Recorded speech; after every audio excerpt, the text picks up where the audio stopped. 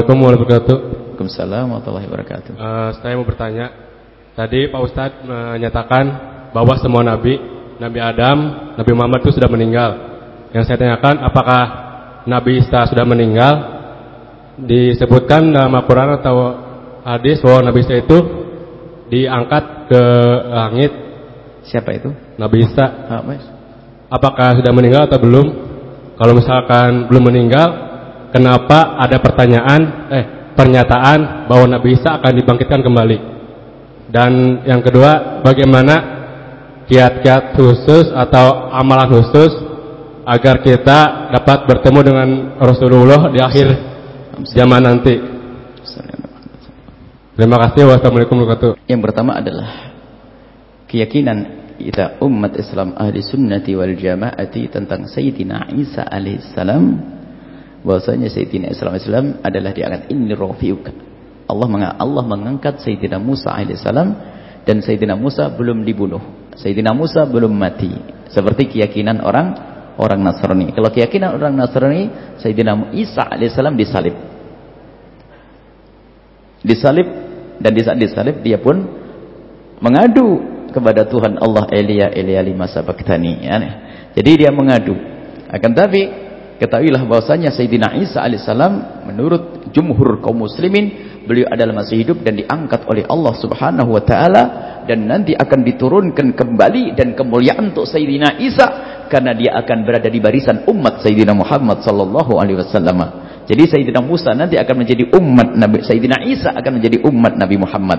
Ini adalah keyakinan jumhur ulama. Ada fatwa dari Mesir, ada seorang syekh yang dulu adanya Syekhul Azhar, fatwa berbeda. Ini adalah berbeda dengan jumhur ulama, bahkan berbeda dengan ijma' ulama. Berbeda dengan ijma' ulama.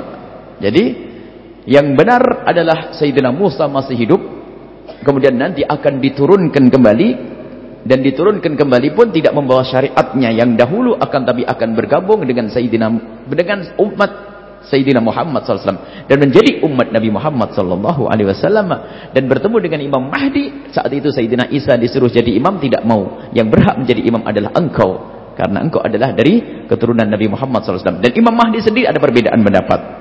Ada yang tidak meyakini adanya Imam Mahdi, itu tidak sampai derajat syirik, kafir, sebab derajat hadisnya pun ulama berbeda-beda. Tapi kita meyakini Imam Mahdi ada, Imam Mahdi dan Sayyidina Isa. Kalau Sayyidina Isa akan turun, kalaupun ada yang mengingkari tentang Sayyidina Isa masih hidup, tidak sampai derajat kafir. Paling dia derajat fasik karena bertentangan dengan ijma' ulama. Yang mengatakan Sayyidina Isa alaihissalam sudah meninggal tidak dihukumi kafir. Ingat. Akan tapi telah bertentangan dengan ijma' ulama. Salah, gitu saja.